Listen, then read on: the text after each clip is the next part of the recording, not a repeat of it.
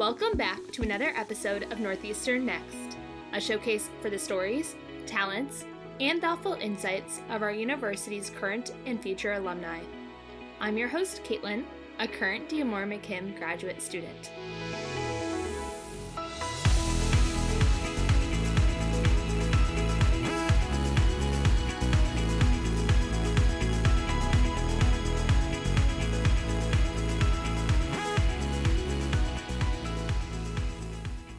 Today I'm here with Elke Thoms. Elke graduated from Northeastern in 2018 with a Bachelor's of Arts in English. Elke is an LA-based comedian and writer, performing stand-up at clubs throughout the country.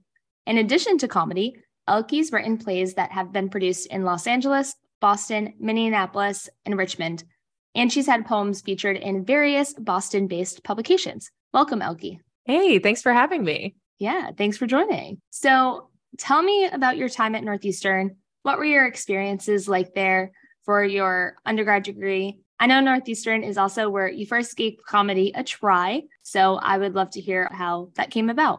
Yeah, absolutely. So let's see. I started at Northeastern in 2013. I did the full 5 years. And as a freshman, I started out actually as a psychology major. I wasn't, totally set on what I wanted to do at the time. And it seemed like a good place to start, but I had always been interested in writing. And I think I almost viewed psychology as like, maybe I can, get to know different types of people and write better characters. I was being very strategic about it. And then very quickly, it became clear that I actually should switch to English because writing was always what I was interested in. So then I became an English major. I think technically during my middler year, so my third out of the 5 years, I started stand-up at a class at Improv Boston, actually around my third year, and sort of took it on a whim. That's sort of where the stand-up journey started for me. But I just loved my time as a Husky. I very much love Northeastern. So that's awesome. And it sounds like after doing that class at Improv Boston, you started getting involved in stand-up around campus. Is that right? Yeah. So I did the class at Improv Boston, again, kind of on a whim, and I really loved it. And I sort of went through this phase. I like to joke that I was, hooking up with comedy for a while where I would like do it. And then I'd be like, that was really fun.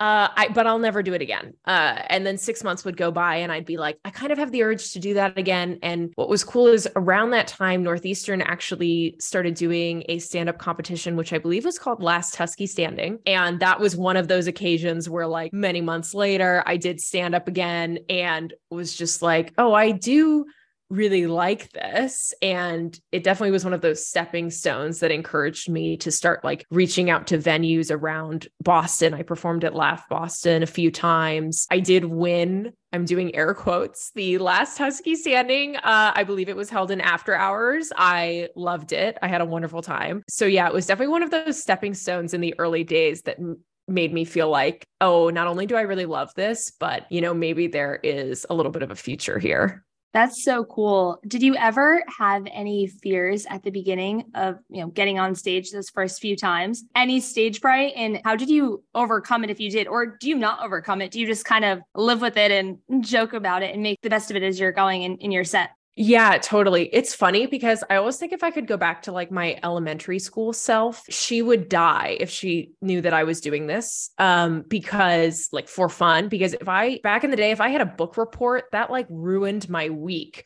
Just the idea of standing in front of people for even 2 minutes, to summarize something that I knew very well was terrifying. And ultimately, I think it was that roller coaster, like adrenaline rush that drew me towards it. I hate actual roller coasters. But for stand-up, I think it created that same endorphin hit. So definitely super felt the nerves with stand-up. It is now at a much more manageable, I like to think I'm still getting a little bit of that, positive, like, yeah, that was so cool, and energy around it without being terrified, which of course comes from not doing it once every 6 months and instead doing it many times a week. At Northeastern, though, I definitely was facing some of that initial stage fright, but I was also a Husky ambassador. I was a campus tour guide. So that at least mentally, I had already started doing that. And I think that actually helped me get over the initial like scary stuff as a comic where you're like, how am I going to talk to people for 15 minutes straight. I'm like, well, I talk about Northeastern for an hour straight. So talking about me shouldn't be that hard.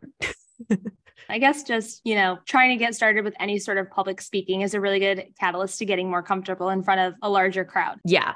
100%. And the more you do it, the more comfortable it gets. I think any stand-up, most will tell you like we still get nervous. Like it would be weird if you didn't, especially because you never know what the room's going to be like. But ultimately you get way more comfortable like with yourself and with your cadence and your voice. And that all tends to improve over time. So I know when you graduated from Northeastern, you moved out to LA originally because you were interested in writing for TV and you were doing comedy on the side, kind of like how you were doing that in Boston on the side. But after you got there, it kind of flipped and became the reverse, and comedy was kind of the main thing. Tell me a little bit about that and what your first few months were like on the West Coast, figuring everything out and really starting to climb the comedy ladder out there. Yeah, totally. Again, I've always been a writer first in that's what I did as a kid and was very into creative writing and humorous writing. And so stand-up seemed like a fun anecdote side project to that, which is sort of how I was treating it in Boston. I moved to LA exactly right because I was like, well, I want to write, but I need to make money. So TV writer, it is. I moved to LA, knew nobody. I had no contacts out here. And so I initially signed up for a stand-up class. Kind of similarly, I seem to lie to myself every time. Like, I don't even know why I'm doing this. Kind of as a joke. And also because I was like, oh, well, I do need to meet people. So surely this will be a good way to meet people while also improving this like skill set. And then very quickly, I did meet friends there that are still close friends here to this day. But I also was like, oh, that is when it really clicked that I really loved it and wanted to commit to it. And because of just the wealth of opportunities out here, I just started saying yes after that class to everybody who, approached me and was like, oh, I have a show. Do you want to be on that show? And then that's how your network grows. Northeastern talks a lot about the importance of networking, and it is very clear in comedy because that's what it is. You go to shows, people see you, they invite you on their shows, and it sort of grew from there.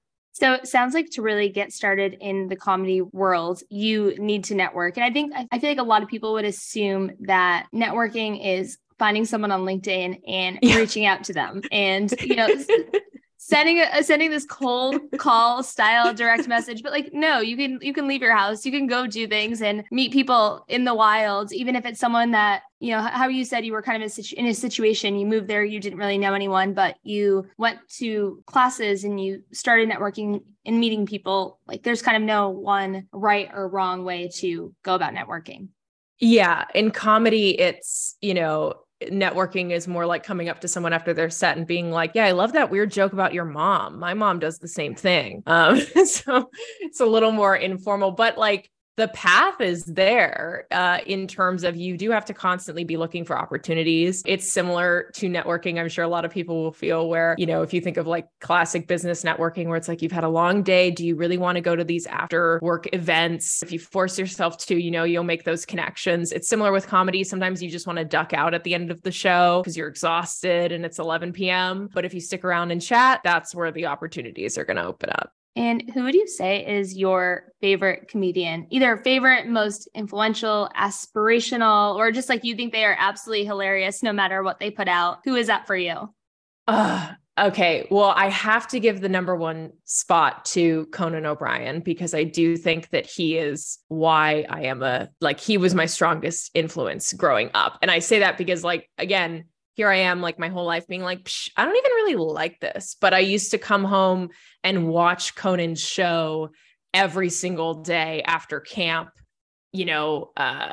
right when he was going from late night to TBS. I'd watch it every single day, like the entire show, not just the monologue. So him for sure. And then close second, I would say, is Ali Wong. She is incredible, hugely inspiring to me. I feel like she gets stronger and stronger with every special, which is so difficult as a comic with her level of success. And yeah, so she would be close second. So I know that writing for TV is an interest of yours. And of course, you just said Conan is kind of the be all end all for you. I would love to hear your take on the current writer's strike that is going on. As of this recording, at least, We can't predict the future. We don't have a crystal ball, or we don't know when it will end, but for anyone out there listening, there is a writer's strike going on. I'm wondering if you can talk a little bit about it, your perspective, being in the field of writing. You're not a member of the guild, but being a writer, being LA based, having those sort of aspirations and influence and everything, I feel like kind of no matter what field you're in, it's always such a small world. So I'm sure you've had those experiences with what you're doing as well. But I would love if you could just provide some context for anyone who's not familiar on what's going on and then your take on it all. Yeah, absolutely. So the Writers Guild is striking against the studios, if you think of your Amazon, Paramount, Sony, and they're striking for better pay, more consistent pay, I believe protection against AI as well. I'm not a member of the Guild yet. I certainly hope to be one day. I would say that it is something obviously that I 100% support. It's so important for artists to be paid fairly for their work. And it's funny, what I was even saying at the beginning where I was like, well, I want to make money writing, boom, TV writer, moving to LA. Even if that had been the path that I had initially taken, that's very optimistic of me to say. I do unfortunately have a lot of writer friends who the pay is incredibly inconsistent and the benefits that they receive just continue to get smaller and smaller. Everybody is looking to reduce that bottom line. And unfortunately, writers have taken a lot of the hit. So I'm in full support of it and hope to one day be alongside them there. But it's very brave and strong, everybody who is participating in that. So very supportive of it. And, fingers crossed.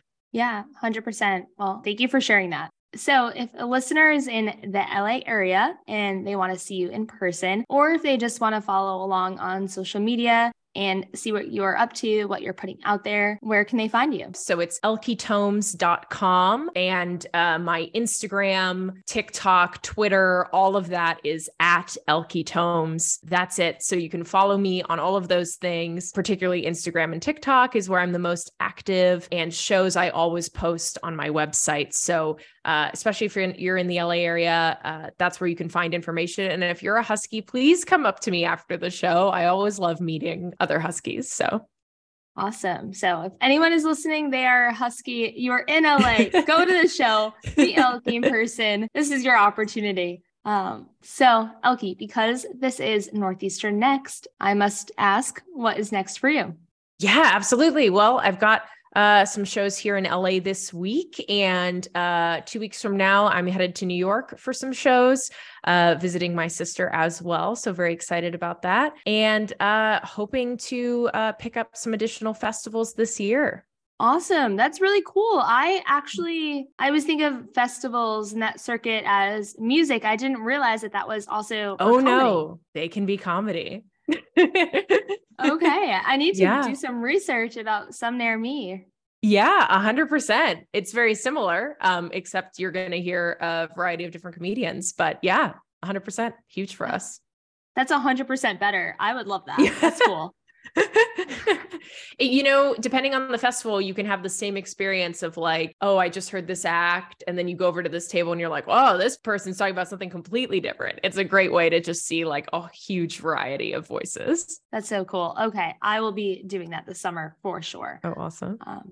Well, thanks so much, Elke, for joining the show today and sharing your background and all about kind of the comedy world. This is really awesome. Yeah, absolutely. Thanks for reaching out to me. I graduated literally 5 years ago this month. So this is really awesome for me. So thanks for having me.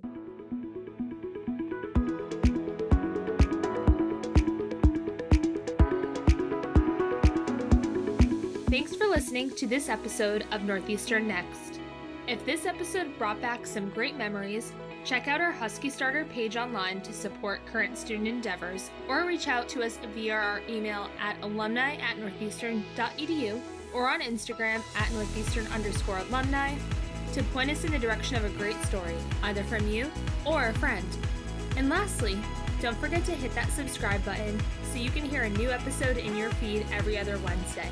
Remember, once a Husky, always a Husky. See you the week after next.